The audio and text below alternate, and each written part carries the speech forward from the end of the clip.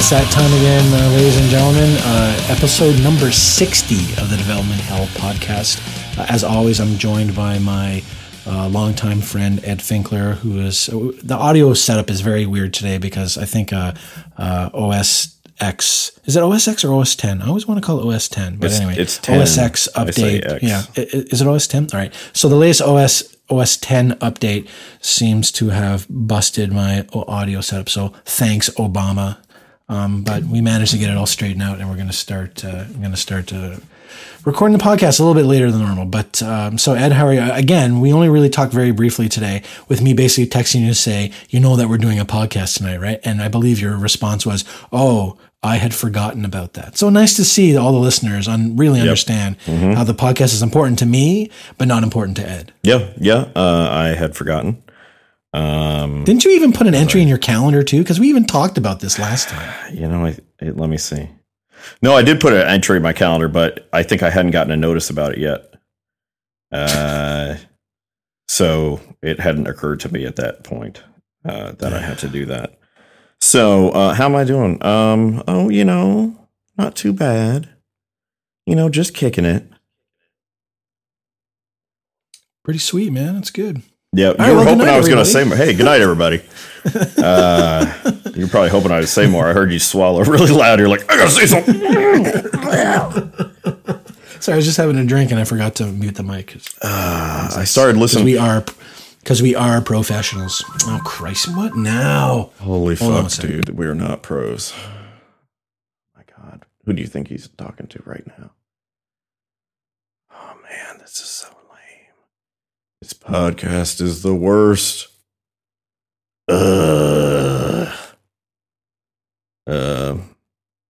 Yeah, he said, hold on. While you're busy making fun of me there, I was just talking to my wife on the phone, who just got back from her friend's place, and her friend's husband had died of cancer. So thanks for showing some sensitivity there, Ed. Oh, that's hilarious. Yeah. Is she doing okay? Definitely. I like your wife a lot better than you. I got to tell you. well, who doesn't? Let's be fair enough. Honest. I mean, yeah. Once they meet my wife, they understand why I apply the label long suffering to my wife. Yeah. No, it all checks out. I mean, for sure. Yep. Anyway, she just was calling me to say she's on her way home. Anyway, but that's nice. Well, does she like to be featured on episodes? I've told her that she should actually come on one time, and we can talk about what it's like to be the related to an internet superstar. So we'll have to see if she wants to come on sometime. Yeah, I get the impression she talk about stuff. I really get the impression she doesn't want to put up with your shit. No, she doesn't, but she has to. She kind of has to, yeah. Kind of has to. Yeah, unless you want to live in a shotgun shack, she's got to put up with it. Is basically how this works. What's a shotgun shack? Is that where Canadians keep their guns? No, you haven't heard the term shotgun shack before? I just put my gun in my waistband like other Americans. No. See, a shotgun shack is like, it's a small little house. Okay. And it kind of has like one or two rooms, and they're like, you can, like, if you stand at the front door, you can, like, stood in the front door and shoot off a gun, and it would, like, kill everybody inside and just go all the way through to the back. Shotgun shack. Because you could step in and kill everybody inside with one blast of a shotgun. So it's like shotgun every shack. House in Japan. I would hate to characterize such things. They have tiny houses, man. Do they? Little pink houses? I don't know if they're all pink. That's all I know. Maybe that's what John Cougar Mellencamp was talking about. Little pink houses. Do you guys? Was he big in Canada? He doesn't. He doesn't do the Cougar anymore. He's just Mellencamp, or John Cougar Prison Camp, as I used to call him. Yeah, he's from Indiana. He's an Indiana legend. Like I said, John Cougar Prison Camp. He is quite liberal, actually. But liberals put people in prison too. I mean, I don't know. They just put them in nicer ones. I don't know. I mean, you get too liberal, you end up communist, and then you see what happens there. Yeah, all of Canada's pink. Well, that's not that liberal. Well, we're like communists compared. Like the Conservative Party in Canada, the right wing is like still to the left of the Democrats in the U.S. Oh well, yeah. Anyway, you can't. You're not always saying that Canada is the best country in the world. Not always saying. Well, we don't have to say it all the time. I know. I mean, you just know it. We have to say it all the time. Yeah. Just really, really insecure. Anyway, this is fun. This is great talk. I know, but this is not. Everybody has turned this off. I know. Oh, delete episode. My wife has stopped listening anyway. So, yep.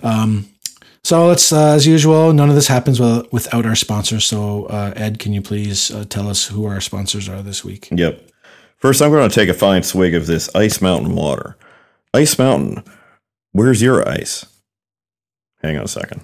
I'm going to try to take a big gulp like you did. Did you hear that? Sorry. All right, we got two sponsors. First is bringing these fine sound waves to you live, if you're listening live, all three of you. Wonder Networks. Is it? I still can't remember which it is. Is it singular or plural? I can't remember. Let's look it up. It's plural. Okay. Wonder Networks. Okay, so there's more than one. And we're on the network where they give us a free server to mess around with and have IceCast on it so it can broadcast things to you. That is the excitement of Wonder Network, who also have things like, where's it up, dog?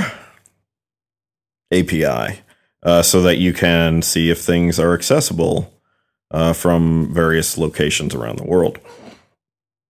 By things, I mean computers. And then you got your, let's take a picture of a website thing. And then there's the, what else I got going? The Wonder Proxy. It says, hey, is my Russian translation of the Pokemon card collector website that I made, is that correctly displaying in Russia?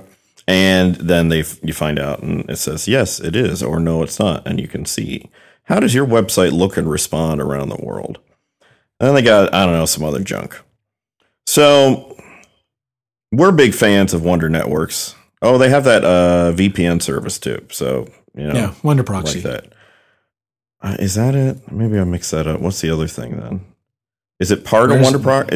Isn't Wonder Proxy the thing where they have, it's like you see in Soviet Russia what your website looks like? No, that's something different. I think Wonder Proxy is their VPN solution, and Where's It Up is another thing. I don't know, maybe one of these days, maybe Paul should actually send us some marketing material one time. Yeah, he's not trying. I saw a picture of him, and he said that he was running. I know, I saw that, and he looked happy afterwards. So it makes me wonder if like Paul is like terminally ill or something. One time, I shared a room with him at ZenCon, and it got really uncomfortable because he wouldn't stop making very inappropriate jokes. Also, that's our Paul. Yeah, the room was in my name too, and he kept yelling at the staff. It was embarrassing for everybody. Why? What did the staff do wrong? I guess he was sleeping, and wait, I think I know this story. Yeah, the service person. He probably told this on the one podcast he was on, and the room service isn't the right word. I'm trying not to say maid because this seems weird. Like that's, I don't want to. Yeah, okay, but the maid just like walked in. He was like, "It's occupied. Don't go away," and they just came in anyway, and he was kind of mad about that. Yeah, I bet you do. Anyway, so he got mad about that, and then we ended up getting a plate of fruit and cheese from the concierge because of it. Yes, it's all coming back to me now. Right. Yes, also, I have heard this story. In this story, he also was thought to be Mr. Finkler, which he is not, and that was a whole problem there. Anyway, if you still respect this man, you may want to It is possible to separate the man from his products. He does have fine services. So yeah, just don't ever share a room with him. Yeah, never. Just turn that down. Offer to pay for his room, his own separate room. Just tell him, no, Paul, I'm good. Take this room. Here. I've got some money on me. To you. Yeah. How much is the room? Don't care. Put the card down. Just give him here. Just give him this card. Right, so Wonder Networks. So the awesome, power trio that is Paul Reinheimer, Will Roberts, and the lovely Gemma Ansible. Yeah, Ansible. Yes, that's her last name. Yes. Yeah. Whenever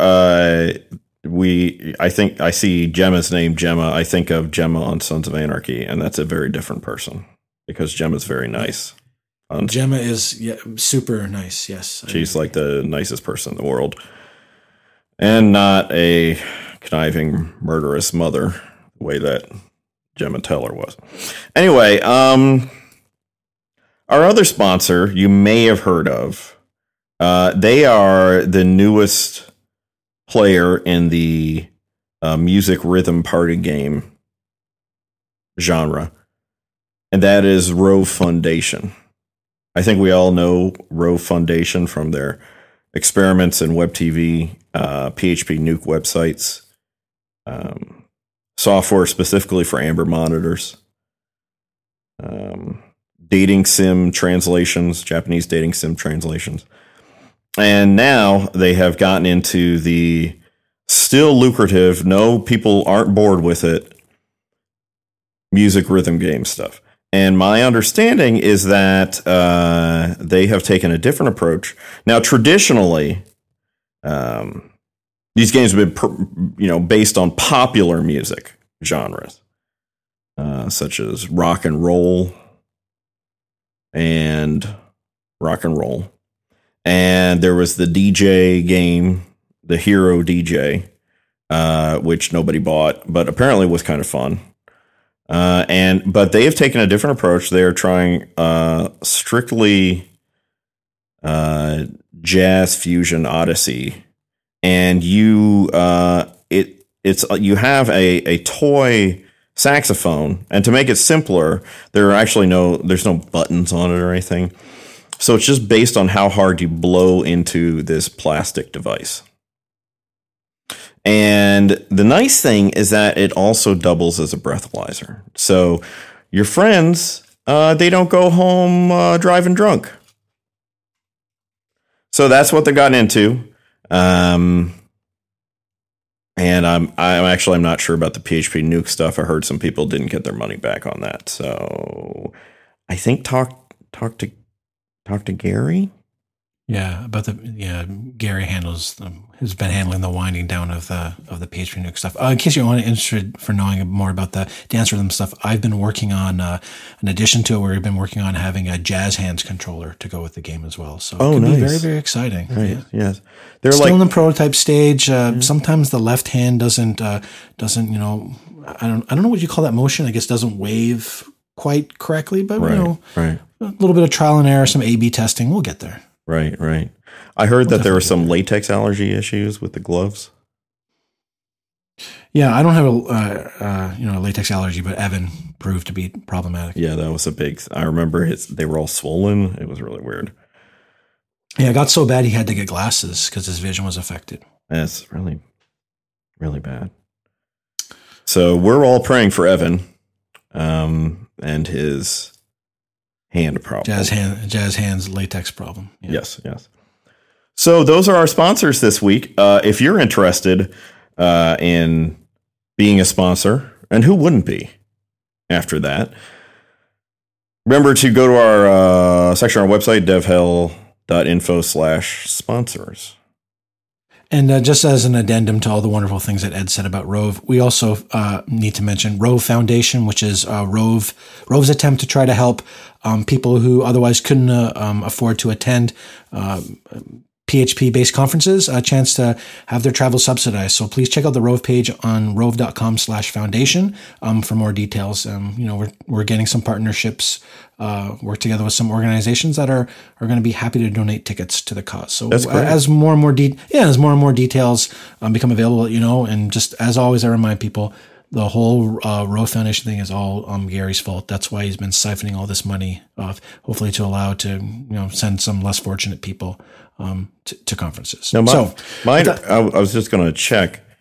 I'd heard that one of the special things that for some sponsored attendees, we're going to get to stay with Paul Reinheimer.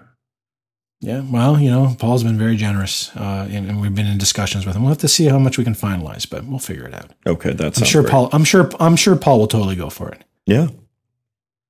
Why not? All right, so it seems very timely on this topic, mainly because you spend a whole bunch of time whining about this on Twitter. Yeah, that's usual. Of course, I'm talking about conference season and how you were convinced you had submitted a talk for OzCon. More than one. I thought I sent in like 3. The best conference in the world that tries to make you pay your own way. And so I thought we actually would talk a bit about conference prep. I know we've kind of talked about how we felt like the best, the way in one of the previous episodes. I would have to go look it up to get the exact number, but if you go to the website, it's on there somewhere. We talked a bit about conference stuff, but I wanted to kind of talk a bit about how you and I actually prepare when we are going to be speaking as a conference. Because for me, just attending a conference is a very weird thing, because I don't do it very often. Whenever I go to a conference, I'm usually speaking, and that's usually makes it a lot easier sell to bosses and other stakeholders to tell them, I'm going to go to this thing because I'm speaking. But I'll be going to PHP Tech, and Ed will be coming as well, so we will both be there wreaking havoc. I'm going just as an attendee. I'm not actually giving a talk. So, of course, I managed to piggyback this with an awesome road trip with Matt Frost. So hopefully our friendship is still intact when this is all done, because I can tell you, nothing can kill a friendship like a road trip. So, hey, Matt Frost. Cross that all works out. Hey, Matt Frost. I'm going to be staying in your room. Yeah, he knows this already. Oh, does he? Gosh. And we might have somebody else staying in there too. So this could get very, very interesting. Oh my God, what is this? Some kind of clown car? I think after you've left though. So. That's fine then. Yeah, that's okay. Yeah, as long as it's might want to clean the couch.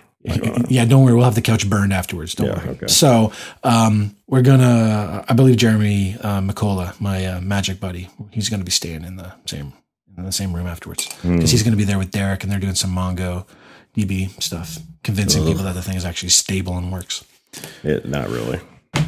But yeah, so Ed, why don't we kind of talk about, like, once we find out that we've been accepted to speak at a conference. Yeah, so sure. So I'll kind of talk about how that works for me, and then you can go into it. So generally speaking, when I've submitted talk ideas, I've already I kind of know, what sort of talk I'm going to give, kind of gone through all that already. I had an idea when I did the submission. And then of course, once it's been selected, I'm like, yes, I'm pumped because I'm excited to go.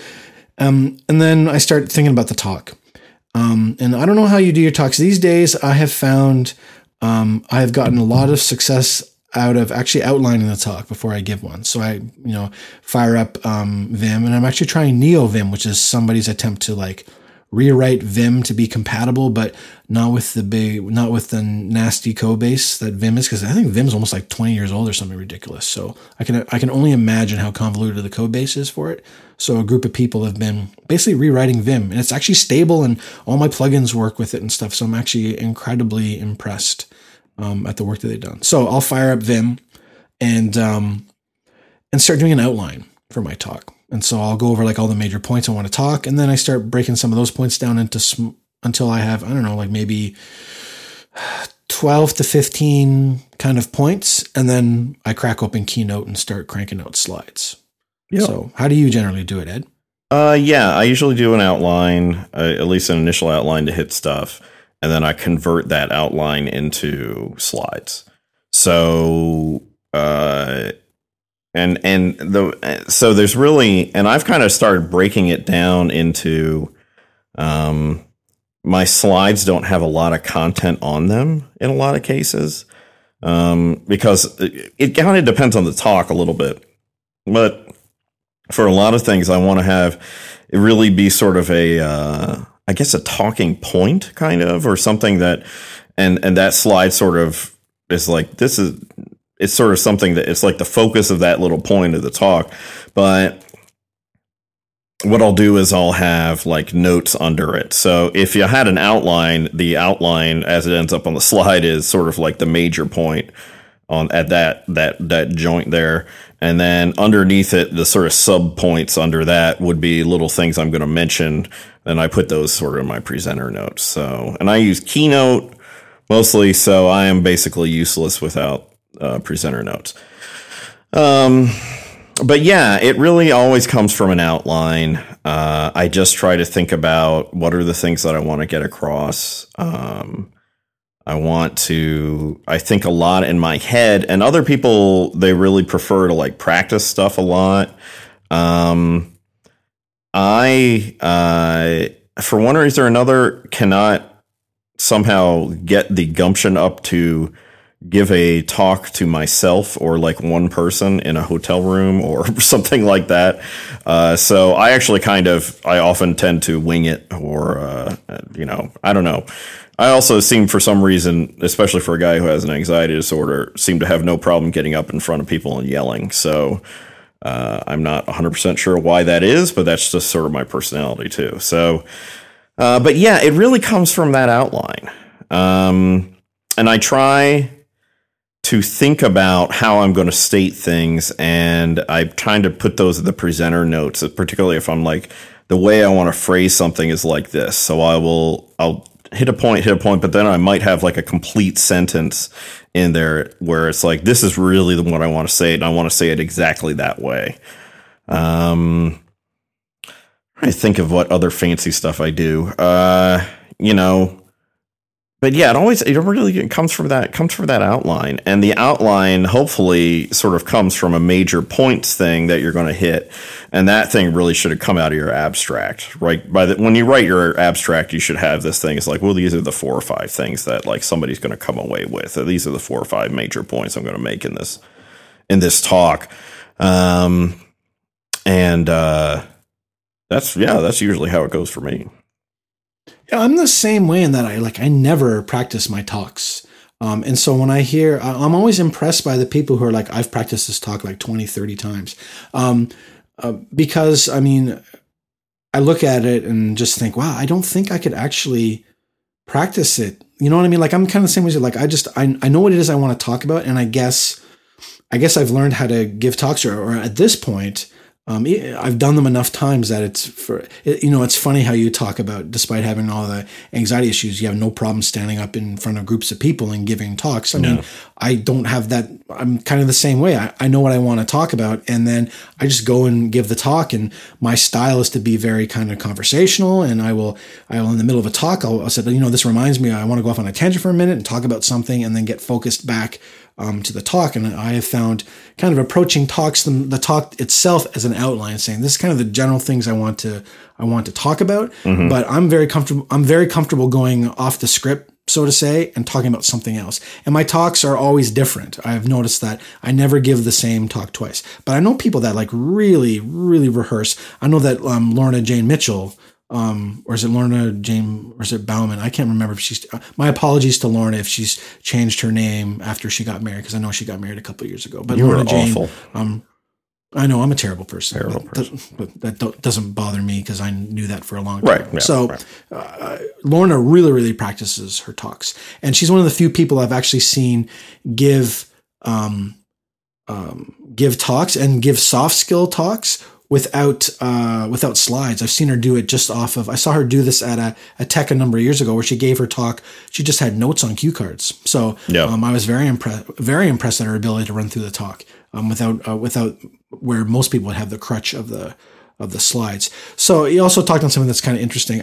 When I first started doing presentations, I used to put a lot of information into my slides. And these days I've really swung back to the swung over to the minimalist side for my slides, where I try to keep as few words as possible on the slides, fewest number of slides that I can do, only relevant information. Because I want the people to be concentrating on what I'm talking about and listening to me instead of just, I have seen presentations where the person would have been better suited just reading off their slides because every single thing they said was in their slides.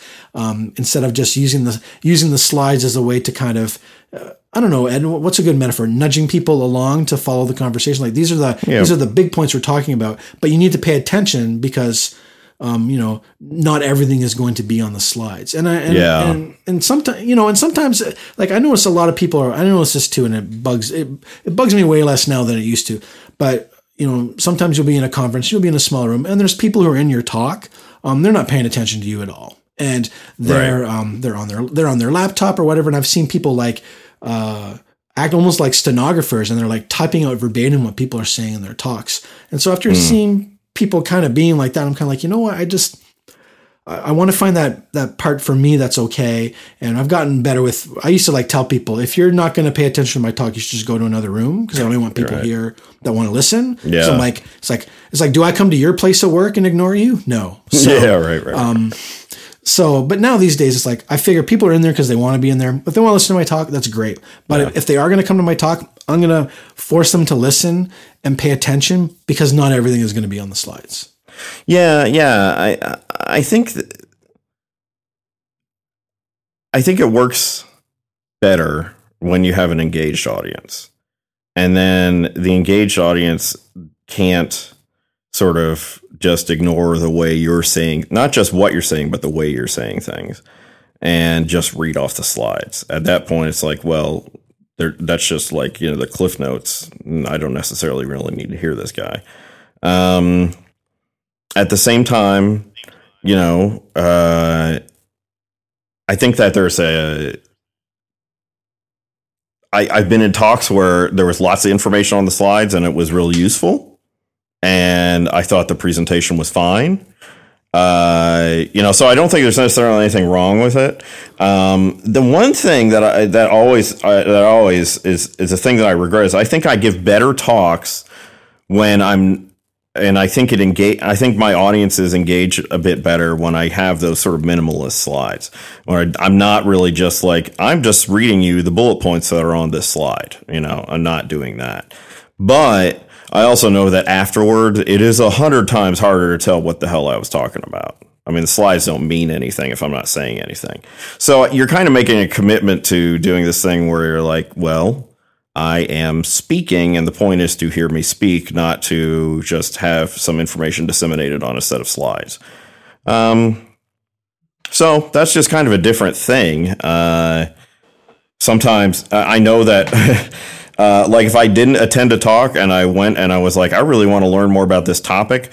And slides that are minimalist are not all that useful to me. So that's kind of a tough thing. And I tend to be kind of person who tends to skim stuff. So like if you tell me, well, it's a 45-minute talk, I'm going to be like, I don't want to do that. I'll just sit there and listen to this guy. Just let me skip through his damn slides and read the bullet points, So I'm kind of a hypocrite in that respect. Kind of. But I've been in talks that had lots there and it was useful. And then it's like, hey, this is a slide deck. You should check it out. And there's useful stuff on here. But for sure. For sure, there are the types of there are definitely presentations that I've done where I needed lots of detailed, dense slides because of what I was trying to communicate. It's interesting that one of the comments I got when I did the talk that I did just this past Friday was a person said in the comments that it was refreshing to see someone doing. What did they say? Basically something like very knowledgeable speaker with very minimalist slides. So to me, that's kind of like, for me, that's probably the best compliment someone could give me right now, right? Very prepared minimalist slides. Right. So we've kind of talked about how we like to build our presentations. So, when you're building a talk, do you ever give consideration to the audience that you're going to be giving it to? Because I don't. I just write not that I write the talk that I want to hear, but it's more like I write the talk I want to write, and I communicate the information that I think is useful, but I don't think I've ever looked at a talk and looked at a conference and thought, oh, I can't give that talk at this conference. I mean, maybe that's just because I've only ever really spoken at programming conferences. I'm sure if I did a different type of conference, or if I went to like a real polyglot conference, Right.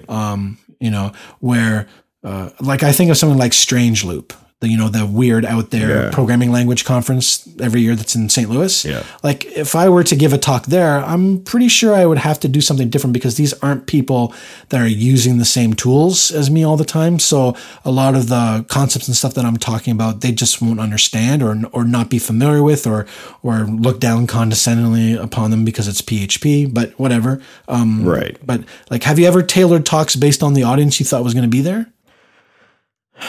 A little bit. I haven't been in wildly different situations to do that. And then the second thing is that, I mean, I'm not going to give I probably would not give. I mean, there's some talks I'm not going to give in certain places. Like I'm not going to give JavaScript for PHP developers at Strange Loop, right? Because that's probably not like a great audience for it. It probably wouldn't get picked anyway. What about OSCON? Maybe I might do that at something like OSCON. What I meant is like, would you prepare for a talk differently for OSCON than you would if it was like at Tech? Same topic, but two different conferences that you're giving it at. Not typically, no, because I don't think the audiences are all that different. There's still going to be enough people who are real PHP focused there. Like for example, if it's a technical talk. So that's the one thing I have to say too, is that, I've got tech talks and then I've got the primary talk I've been, or the primary talks that I've been giving the past couple of years haven't been tech. They haven't been how-tos. They haven't been overviews of technologies and platforms and stuff like that. And that's interesting in that, sometimes I do have to structure a little bit, but most of the time I'm talking to developers. But you'll get a little bit different in certain audiences. Some audiences you'll get less developers and more. You might get more manager types, or you might get more people who work in tech but aren't necessarily developers. You might get more, designers. You might get more. Management, you might get more project managers, all different kinds of things. So like a talk that I give to the audience, or a couple times when I've done a little bit of speaking, say at Brooklyn Beta, the greatest conference ever, God rest their souls, is I would do a little bit of different stuff. I would probably, even though it's a non-technical talk, some of the things that I think about might be a little bit different. And I would just try to be conscious of the audience. The other thing that I'd say is I think that you just get different social groups sometimes, and the kinds of things that they're worried about are a little bit different. Like the audience that you see at Open Source Bridge in Portland, that's going to be in June. They're always in June, is a different one than you have at OSCON. There's some crossover. But one of the things, and this especially comes up with the kinds of stuff that I talk about, is that they tend to be a lot more conscious of social issues. And you kind of need to be aware of that. Like you'll get different questions in a talk like the talks like I give about mental health stuff and how those things are. I get different questions at Open Source Bridge than I do at other conferences. I'll get and probably harder questions to answer. Questions about, well, what about this group and how they get impacted, or what about that, and those would probably not come up at most developer-oriented conferences, most tech conferences.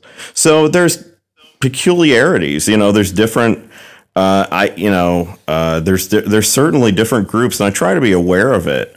I wouldn't drastically probably change the content, but I do try to be aware of it and say, well, what's going to be an appropriate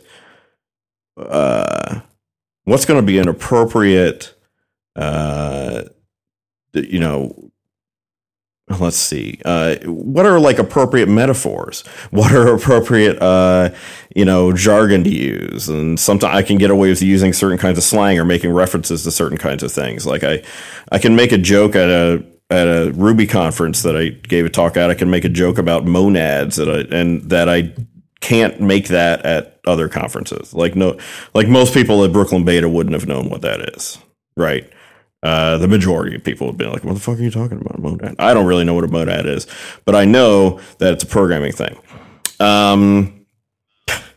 But the point is that, I think I do. The technical stuff that I do tends to be really specific. So I tend to be like, well, this talk is just not going to work at this conference or not. It might work at OSCON because they really tried to be kind of open-ended, although at this point, I don't know. I heard that they were really, they have their whole like traditional language-based track system is they tossed that out completely, and now the focused areas are totally different and everything. But I know that, something like Brooklyn Beta, maybe some stuff like a conference like Distill, which is a lot of it is not super technical. Some of it is, but a lot of it isn't. You just get different kinds of people. So it depends. If you tend to do developer circuit stuff, if that's what you tend to do, they're mostly going to be the same kinds of things. And you're mostly going to run into the same kind of people. It's just a matter of, is this topic like wildly different or not? But I'd make minor changes for that. But I've made some significant changes to things based on the audience. Yeah. That was very long-winded, wasn't it? No, but it's good though. Good. It's good stuff. Got to fill some time. Good stuff. we're never at a loss to fill some time. Yes. Yeah, so I mean, I think also too the reason why, for me personally, why a lot of times I don't change focus is not the right word, but the audience where I don't, because mainly most of the talks I give are for the intermediate to more advanced users. So again, you're kind of, you're putting yourself in a little particular niche when you're giving a talk. You're assuming the audience is going to be of a certain level. So, and you would assume that, people are going to show up for the talk because they already kind of have all the prerequisites in place to kind of understand what you're going on. So as a little twist of things, I wanted to talk to you about your thoughts on what do you feel is like the worst talk that you ever gave? I know I'll talk about mine, which may surprise some people to hear what they thought the worst talk I ever gave was. I think the worst talk I ever did, was the testing workshop I did last year at Tech. I thought I was prepared, thought I had a good thing. There were too many people. I covered stuff way too fast. And I even apologized for it when I gave my talk next day. I said to anybody that was in the things, like, I feel like I did a really terrible job. And I think it's interesting too, because as people pick up certain skills, and this is the same outside of programming, oftentimes when you'll feel like you personally did a really bad job of doing something, right, somebody that doesn't actually have those skills will look at it and say, what are you talking about? It was like really good.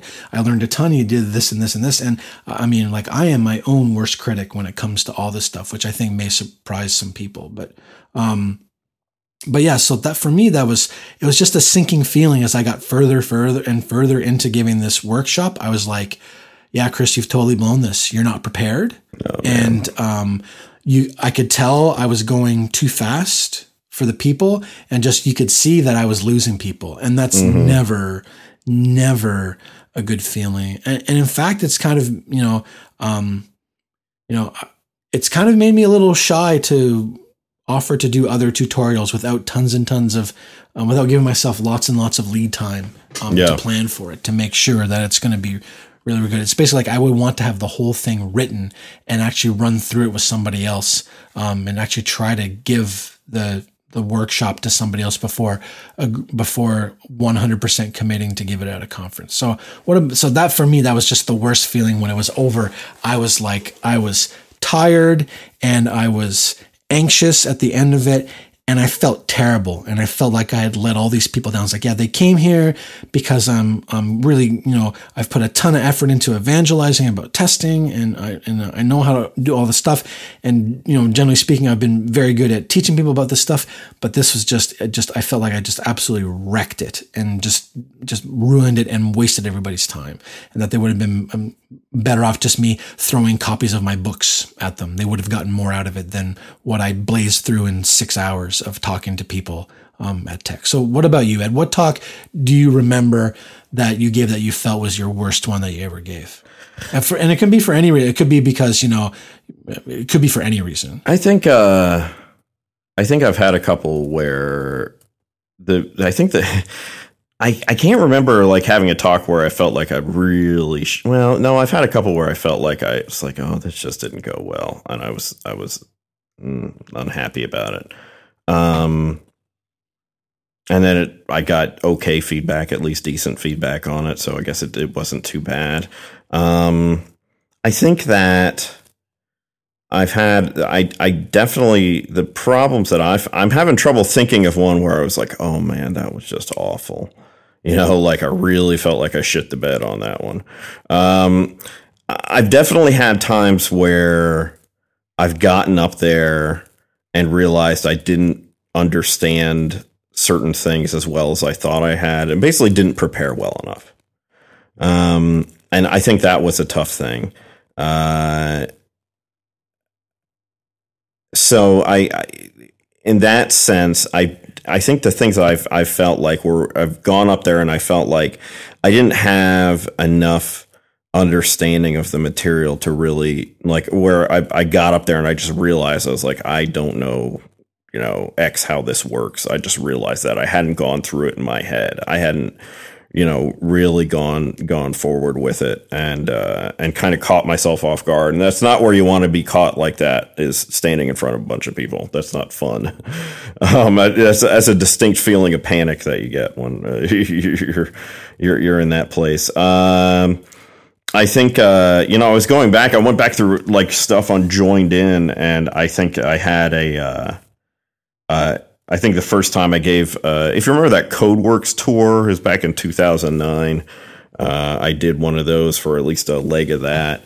And yes, I remember that tour. Right. Yeah. And I did a talk about CodeIgniter, and I think I had too much content in it, and and so I think I was trying to cover too much and didn't go into enough detail and about things to sort of focus on it and say, this is how it works, get really basic with it, and then kind of, fit it within the time. I remember rushing through that one. And that one of the nice things about being on that tour, though, was that I was able to make improvements really fast, and I got really good on all those talks, actually, I think, after that. And I think that helped a lot. I'm trying to think of, I'm looking through some of these other ones and wondering if I had talks. So most of the stuff I think has gone okay. Seems like I've got ones here and there that I felt like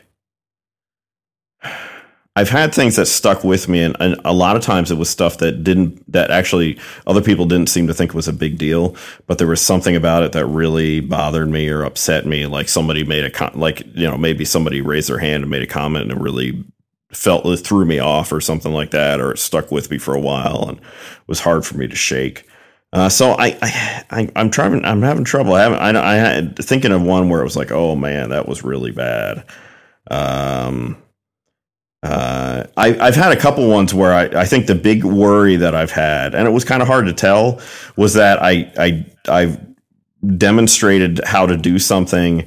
And that's most of my technical talks. I try to actually show something and how it works and build a real simple example. And I remember doing one where it really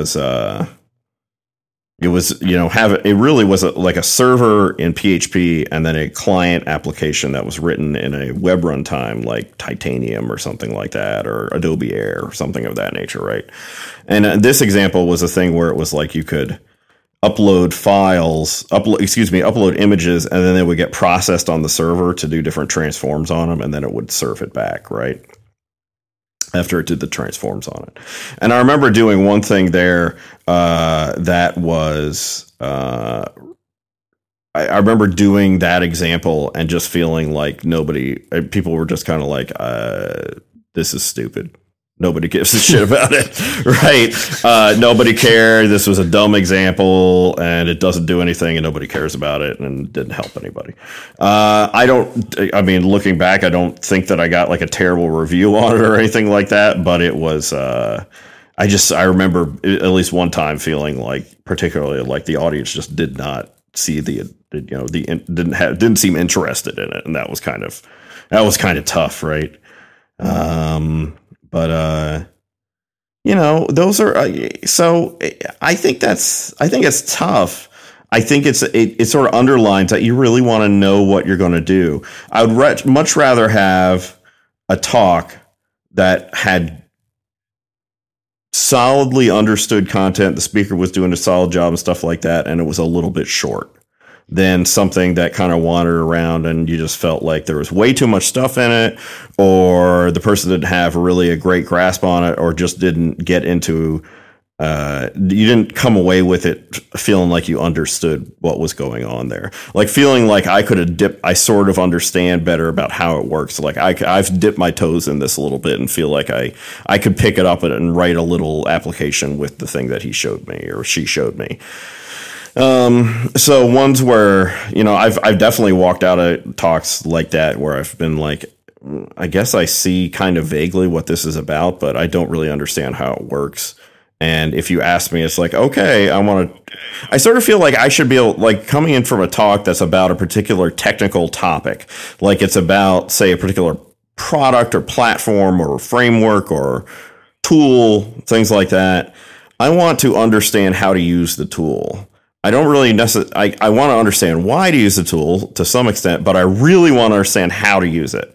And when I say how to use it, I mean like, this is how you install it, and this is how you configure it, and this is, and stuff like that, because I really want to have a basic understanding of like how to actually utilize it.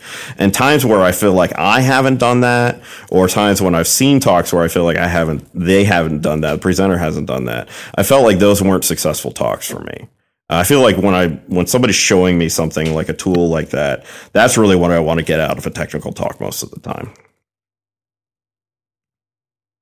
I just had to mute because there's some elephants or rhinoceroses in the room above me. I could actually see them, Mike picking them up. That's awesome. Was up there stomping around in the living room, family room above me. Sorry. That's why we have a noise gate that takes that out.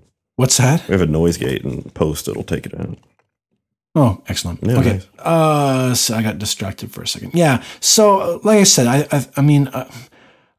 I've tried to be very consistent in how I give my talks. And like I said, I think I've been doing this long enough that the ability to deliver a good talk is not a problem. It's just at this point, it's kind of like I know when I've prepared enough, and I know when the talk's gone well. And for me, the worst time is the most nervous time for me. And yes, I do still get nervous once in a while, is the very first time that I've given a particular talk. Oh yeah.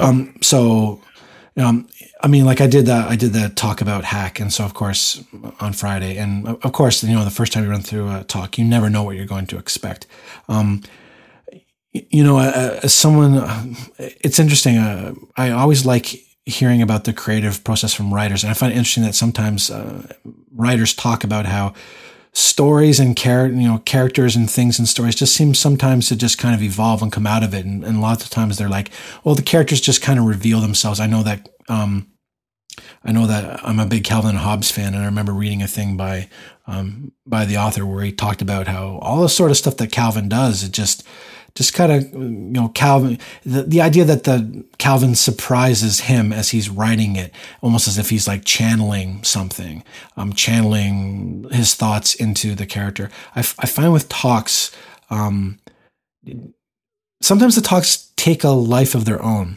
And, as you find yourself constantly tweaking them and changing them. Like I said, I've never given the same talk twice, mainly because being someone that likes to talk with people about topics that I'm passionate or interested in, because those are sometimes two different things. I can be passionate about things in the wrong way, for sure. that talks kind of evolve. And I find my best talks are ones where, I had just a little tiny core of the talk, and I just ran with it. And because, with the experience with delivering a talk, I was able to kind of almost freestyle it into a more interesting talk. Which brings me around to the idea of, like, do you feel that, sometimes, some talks, when I give a talk, some talks, I feel like the talk doesn't want to let me stray into that place where I'm good relating to the audience and getting a sense of what they would or would not find interesting. And other talks seem to lend themselves to Chris gets to be the raconteur that he really wants to be and ramble on about a whole bunch of things that happen to be related to the topic of the talk. Do you find sometimes you feel like that the talks kind of want to do their thing and you're just there for the ride?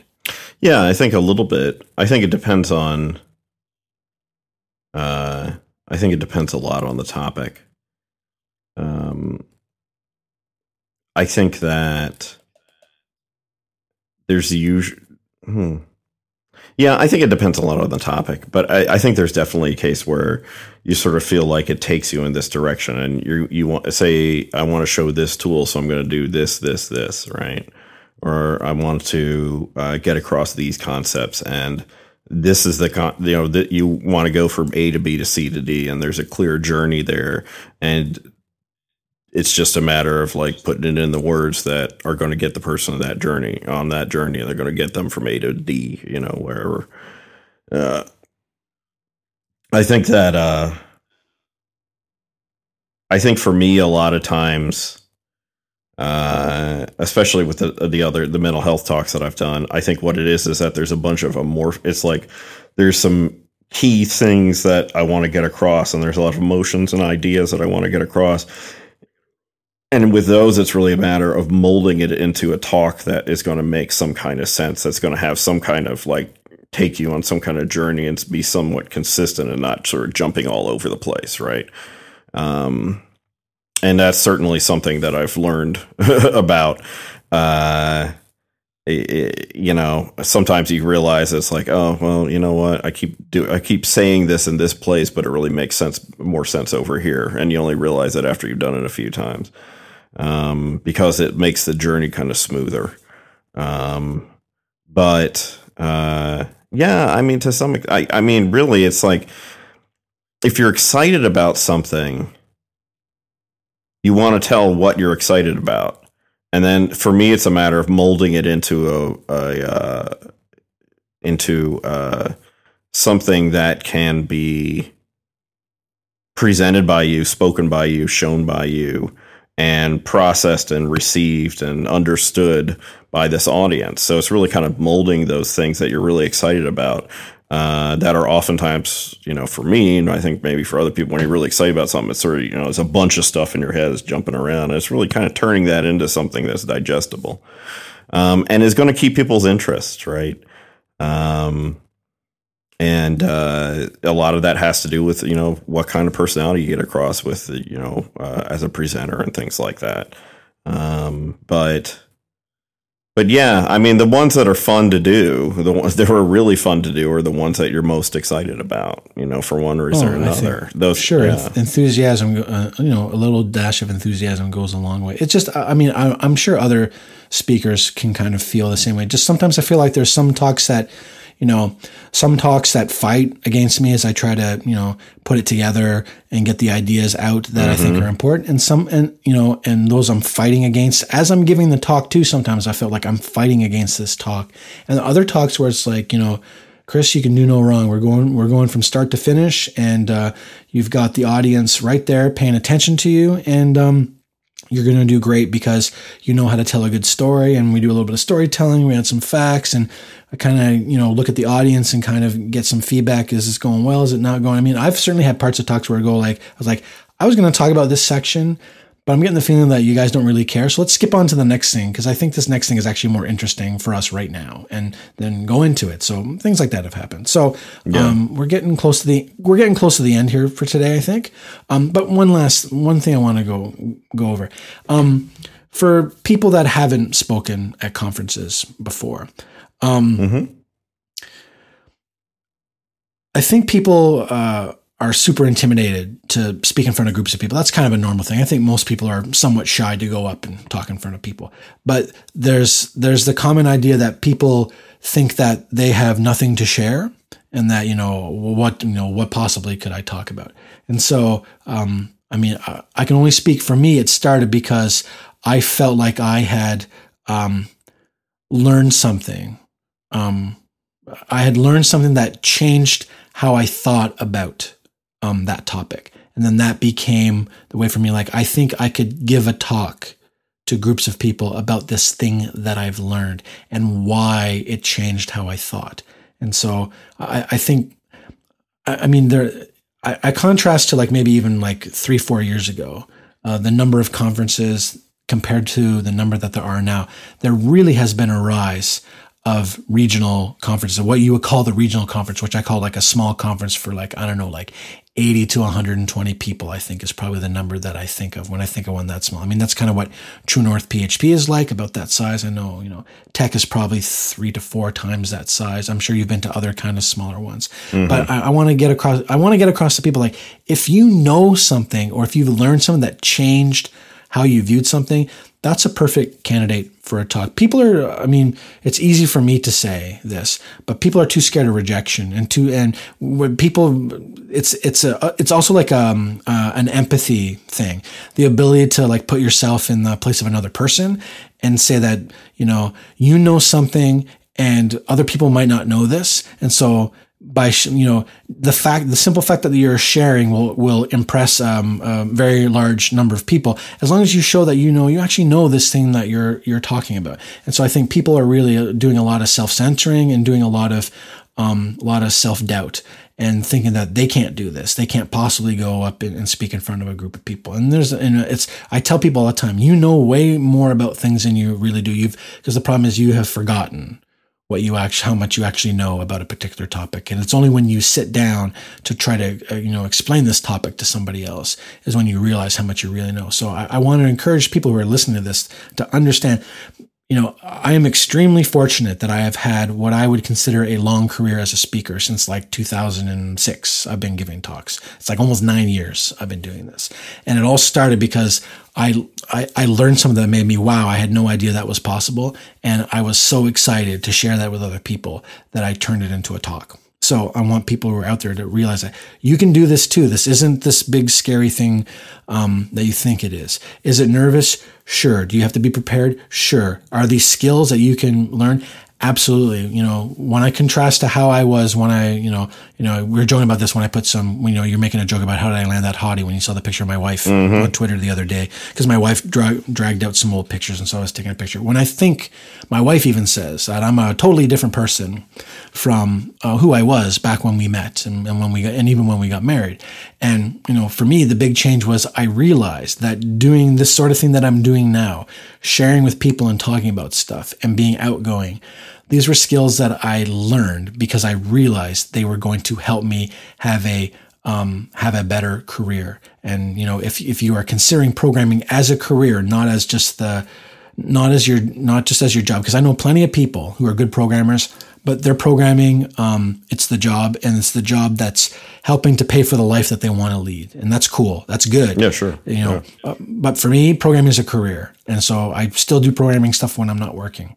But if I wanted a good career where I said to myself, how can I get my profile up so that I can, instead of always having to choose jobs can instead choose me, which is kind of, through fortune and other things is actually what has happened. So I tell people speaking at conferences is a shortcut to getting yourself a better career, and making contacts with people.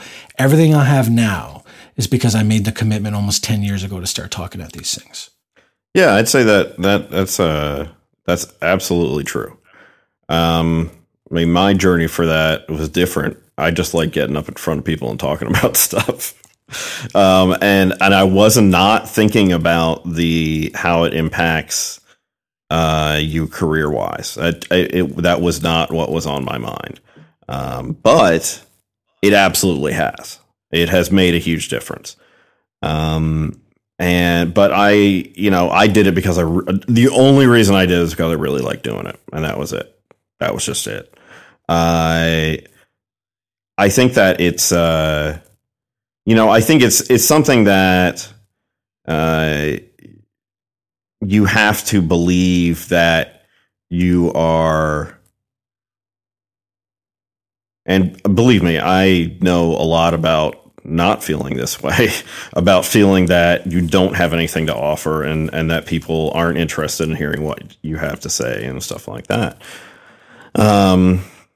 But generally it's I think it's something where you have to believe that you do have something to offer.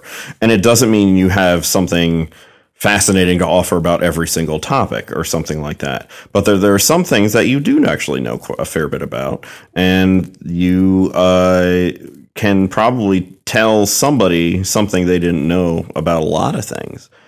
At the end of the day, some people are going to like doing this kind of stuff, and some people are going to be less into it. And maybe they occasionally do it here and there, but it's not like their super thing that they want to do a bunch. And that's totally fine. But it isn't something that I think it needs to be too scary. I think it's something that's valuable, and I really get excited when I see people who haven't done talks before get up in front of people and talk about it, just about a topic that they're interested in. One of the coolest things about the open source group that we have here in the Lafayette, Indiana area is that we do every probably 3 or 4 months, we do a thing we call they're not lightning talks, they're thunder talks, because they're slower. Because they're about 20-minute talks, right? Oh, that's a great name, Alan. Yeah. I unfortunately didn't come up with that. I called them lightning-ish, but then somebody started calling them thunder, and that was a much better name. The great thing is that I guarantee there's people there who have not given talks before who get a chance to get up and just talk in front of people, and it runs the gamut. But it's all open sourcey tech stuff, right? But it's not, we're not just a PHP group or just a Python group or just JavaScript or whatever. It's just sysadmin stuff or things like that. So there's a lot of different things there. And really the point is, at the end of the day, twofold. It's one, it's just that part of open source culture is sharing what you know. And that's really, and sharing it freely. And I find that so valuable.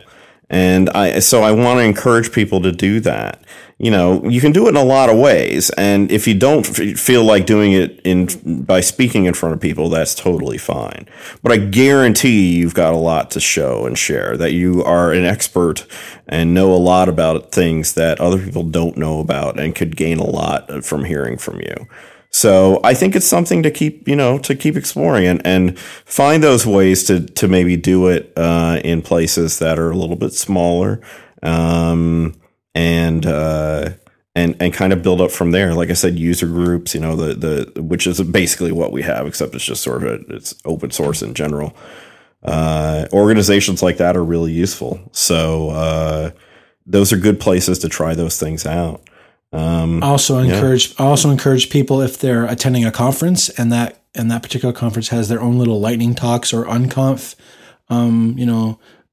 track or whatever, because a lot of conferences are doing that. I encourage you. Yeah, that's a great way to kind of work, ease into giving talks. I mean, yes, I understand that not everybody can get up and give a talk in front of a large crowd and be comfortable with it. I'm just extremely grateful that at some point when I was in school, I had to do this presentation course, and whatever that teacher taught me just flipped the right switches in my head, and my fear of speaking in front of large groups of people was gone. Mm-hmm. And that gave me the opportunity, that gave me the chance when opportunities came up to speak at conferences, I was like, yeah, I can do this. I can totally do this. So in closing, I would encourage, if people are looking for some tips to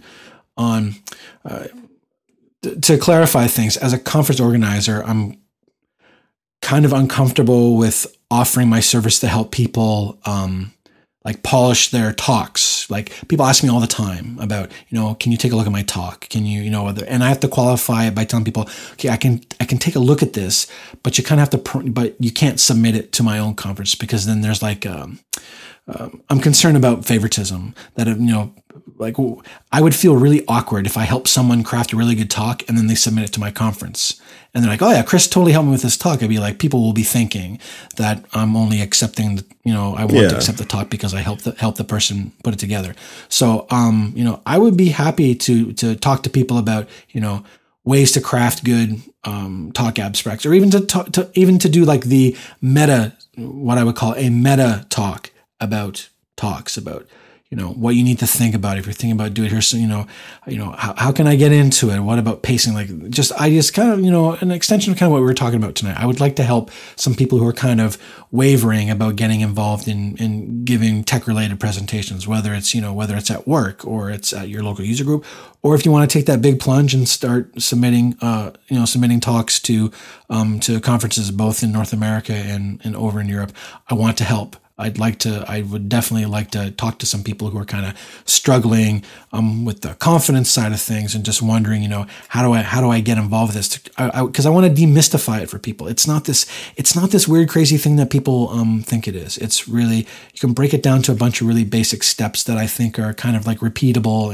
And I think I look at it and I think if I learned how to do this stuff, others can definitely learn how to do it. It's not like I was, like I taught myself everything. It's not like I was a gifted orator as a kid and, ran plays for my family. I always hear about kids like that all the time. I'm like, no, that wasn't me. At some point I said, if I want to have a better career, I need to learn how to do this. And now you see the big egotistical monster that's in front of you right now. So if I can go from nothing to internet superstar, now I'm pointing at my screen. So can you. If I can't, I would love to help. So can you. If I can't, that's right. So I would love to help some folks kind of get involved in the talking game and discuss some of these the higher level concepts. Again, I'm kind of leery to help people craft talks if there's chances that they're going to be submitted to my own conference. But we can kind of approach those on an issue by issue basis. But yeah, and I would like to help some people get on the conference train, as it were, because we need new people. It's in many cases the same people giving the same talks, and I would like to see some of that change, even if it means I don't get accepted as many places. Because if I don't get to go to Pacific Northwest PHP and I got my fingers crossed, I will have given exactly 0 talks at in-person conferences in 2015, and that's because so many other people are now giving talks, and so it's kind of bittersweet. It's great that more people are getting involved. It just sucks that it's not me giving a talk. Yeah, I want my free trips. No, I'm just fucking. Well, hey, don't get me wrong; those free trips are nice. And it's nice to not have to pay out of pocket to speak somewhere. I'm not going to lie about that. For the most part, conference organizers are very generous and they take care of their speakers really well. There's the odd conference where they haven't done such a great job, but I'm not going to name those on air anyway. But and they know who they are. I would like to see more. I would like to see more people get involved. Yeah, I think that'd be great. I think it helps the open source developer community, the PHP community that we're most active in. I think it helps a ton when we encourage that. So yeah. All right, we're tired, and yeah, we're tired. I think we've reached the end of episode number 60. Soixante sexy. I don't know how you say 60 in Spanish. But yeah, should we talk about these sponsors again? What do you think? Muy caliente. We've made it to Muy caliente. 60 times, Ed. We've gotten together to talk about stuff. That's pretty good. Boring. And we're still talking to each other outside of the podcast, so that's even better. Outside of the pocket. That's right, outside of the pocket. Running play action. Yeah, no, I'm a bit. Oh, I love play action passing in football. If I was an offensive coordinator, I'd be doing all screens and play action all over the damn place. There you go.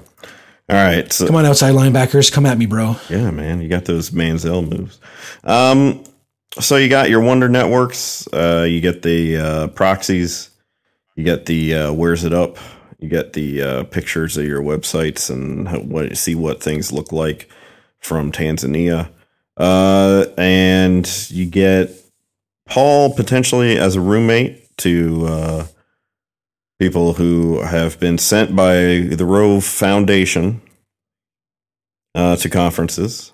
If you're lucky, you'll get Paul as your roommate. And Rove, of course, we know they are involved in the new saxophone jazz fusion game. I believe it's called Noodlin' with Gary. That's his name, right? Yes. Noodlin' with Gary. Noodlin' with Gary. Call him Greg. And I'll call him Greg all day. I'll call him Greg all day tomorrow at work. Just Grarg. See how long until he gets the joke. Grarg. Yeah. Well, he's Welsh, so it'd be Greg with no vowels. It'd be like just GRG. Call him Jerry. I said to him one time, how can your name be Gary when there's no vowels in Welsh? Yeah, that's a good question. How do they even make a vowel? That's a good question. What? Just call him Jerry from here on out. Like in all your audio stand-ups. So Jerry, what do you think? Oddly enough, I don't actually work with Gary on any of my projects. Oh, thank God. I know. I just put up with him lying about stealing money. He has been stealing money, but it's for a good cause, for the Rove Foundation. That's right, Rove Foundation. We want to send you to a conference. Feel disadvantaged, can't make it, financial hardships, or first-time student, whatever, we'd like to talk to you. So check out the Rove page at rove.com/foundation. Rove.com/foundation. It's where you get it. That should have to get that as a WAV file, and we'll put it up on the page. I'll get Evan once his latex allergy calms down. All right, get him to take a look. We got to isolate it so I can just get it so he can use it in like radio spots. Rove.com. Shut up. Jesus, I'm trying to do it isolated. Rove.com Foundation. There you go. You can use that. Anybody can use that in their tracks and their radio spots. Royalty-free Creative Commons. Right. Thank you, Ed. Right. No problem. That. I'm here to help. So that's been it. Episode number 60. As once this is posted, by the time you listen to this, if you weren't in IRC, you'll find every single episode we've ever done on our website at devhell.info. Excuse me. I ran out of whiskey. This is not good. I don't drink whiskey, of course. I drink Dark and Stormies, but I'm all out of ginger beer. So you can find every episode there. Also, Dark and Storms are awesome. I'll have to buy you one when we're in Chicago. Yeah, hook me up. Oh, dude, I'm going to get us. Grumpy Learning is going to get us so wasted. It's going to be good. Having my own company, I can write off my own drinks. Oh, it's awesome. Also, for those who are interested in knowing that we are actually, when we do record live, we do have people hanging out in IRC, although they just basically talk to each other for most of the podcast, very rudely, not asking us any questions. Mm-hmm. That's true. Sure. Now Joe's sucking up at the end. And, but if you ever want to connect to us, you can go to devhell.info/IRC. There's a web client, and that'll take you right to the channel, so you can, and then you click and listen to the stream, and you can ask us questions, because we do monitor the channel. And, I think I actually would like to think for our next episode, I actually want to do like a mailbag episode. We're going to get our awesome listeners to send us a bunch of questions, and we'll just randomly pick some and answer them. They can be about almost anything. So, that's a great idea. So that's what I would like. That would be a good idea. So every single episode we've ever done, devhell.info, along with the audio, along with Ed always comes up with a snappy title, good graphics to go with it. There are show notes for anything that we talked about that was linkable. We're going to go into it. Also, if you listen to us via iTunes, please rate the show. It helps us gauge whether we are committed to delivering top-notch program-related comedy, so we want to know that we're doing a good job. Entertain and educate is what I try to do. So you can find the podcast as its own Twitter account as dev_hell. You can find me on Twitter as Grumpy Program without the U. You can find Ed as Funkatron with the U. Thanks so much for joining us, and we'll talk to you. Good night, Internet.